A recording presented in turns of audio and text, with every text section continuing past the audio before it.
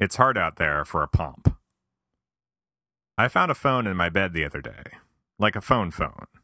Not like I was missing my cell phone and found it underneath the pillow or something. Like I found an actual corded telephone with a base and a handset and a little spirally cord and everything. We're talking rotary here, folks, in my bed. It had been there for over a week when I found it. I'd like to tell you this is an uncommon occurrence, but I'd be lying to you. It's pretty common. It seems like everywhere I live there are forces at play conspiring to fill my bed with random objects. When I lived in my small-for-a-bedroom, adequate-for-a-walk-in closet in the East Village, I had no choice but to share my bed with random stuff. I simply had no other place to keep my material goods, so they just sort of wound up in bed out of necessity. There were times when it seemed I wasn't even welcome, as if I were the one inconveniencing my stuff. Hey, no humans, only computers, beep boop. Oh, sorry, I'll just sleep on the floor. Back in college, I rarely slept in my bed at all. Because I was too busy sleeping in women's beds, hey-oh! Okay, that's not true at all. No, the real reason was almost every year I bunked my bed about 7 feet off the ground and it was nearly impossible to crawl into. So my bed usually turned into a shelf to put things on and then I just slept on my couch. It was a really comfortable couch though, so that wasn't so bad. That and it used to be owned by a girl who worked at Hooters. Crystal was her name, but that's a different story altogether. Now that I have a slightly larger bedroom, I have slightly more room for slightly more things. Nature abhors a vacuum, though, and apparently so does my bed. At this very moment in my bed, there are 3 laptop computers, a half-gallon of orange juice, a pile of clean laundry that needs to be put away, some other folded laundry from a different load of laundry that needs to be put away, a book about the history of salt, a bunch of wires and cables, and possibly a corded telephone. That's to be determined. I am still waiting to hear back from the search party. Oh shit, the search party. My excuse for the cluttered bed this time isn't that I'm short on space, and it isn't that my bed is inconveniently placed.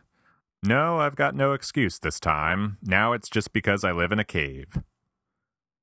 Regardless of the dorm room or apartment, there's always been a cave-like quality to where I sleep. This is natural. Caves were the original bedroom, after all, so there's something poetic about bringing it back. We've come full circle. Soon we'll be wearing loincloths again. Fashion is never finished.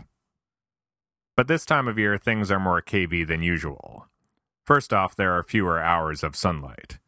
This is because farmers have been surreptitiously adjusting all of our clocks without us realizing it, so they can sleep in an extra hour. Screw you, farmers. Secondly, my bedroom curtains are perpetually drawn. This has nothing to do with agriculture. This is because it's freezing out, and every layer of insulation between the out-of-doors and my pasty white skin makes a couple degrees of difference. It's cold out there for a pimp. Point is, it's dark in my bedroom this time of year. We nerdy types have an aversion to light in general. Something to do with fond memories of rolling 20-sided dice in our parents' basements coupled with our sparkly diamond skin crackling and eventually burning when exposed to sunlight, so any excuse we have for darkness is well received. Modern cave-like dwellings are not under the exclusive purview of nerds, however, and the Pat Cave, as it is known, as of this sentence, is but a tiny slice of a much larger cave pie. Cave pie. Recently, the concept of the man cave has made its way into the cultural zeitgeist. The idea of the man cave is that it is a place for a man to retreat to in order to escape the stresses of modern living. That, and, well, frequently to escape women. Ladies, for the record, I would never escape to my man cave to avoid you. Now, please skip this next parenthetical. Gentlemen, forget these women. To the man cave! In earlier times, this man cave would have been the garage, or possibly the shop. My grandfather has a workbench in the basement of his house. In his younger years, I envision Pomp going down there with an adult beverage, hammering some stuff together, taking some stuff apart, and, well, just relaxing. He had a lot on his mind. His days were full of too many jobs, too much hustle and bustle, too many kids on his goddamn lawn. Modern man does not build things, though. He does not create. He consumes. Food, media, natural resources.